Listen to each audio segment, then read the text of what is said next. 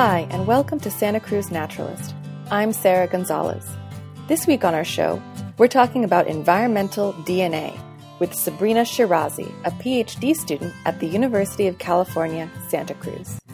Hi, Sabrina. So, could you tell us a bit about what is environmental DNA and where can you find it? Yeah, environmental DNA refers to any DNA that's shed by an organism into its environment. The organism can be an animal, a plant, fungus, or a bacteria, anything living. And the environment could be air, it could be soil, water, where you can isolate the DNA from all of the organisms living in that environment just by sampling soil or water. So what got you interested in environmental DNA in the first place? I first started working with environmental DNA during undergrad, actually.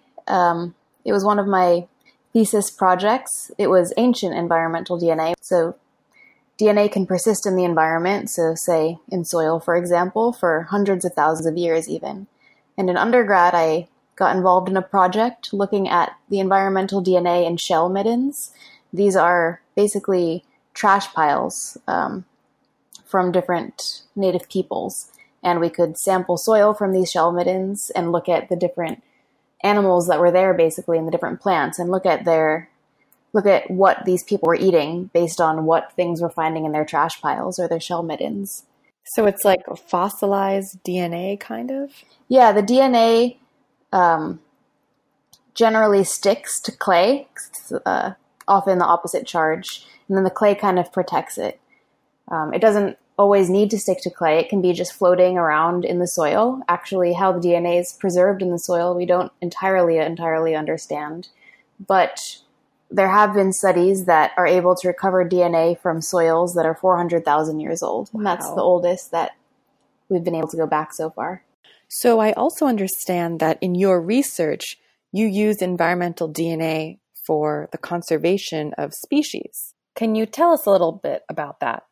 There's many ways that eDNA is environmental DNA, that it can be used in conservation. One could be tracking rare or elusive species. So imagine some endangered animal or plant that is difficult to visually observe. You can sample soil or water from a large area and see if you can detect it, see if it's still there. Or you can track invasives the same way. So you can protect species by looking at where invasive plants, for example, may be across a landscape. So that's one way that you can do that you can use eDNA for conservation, which we call biomonitoring.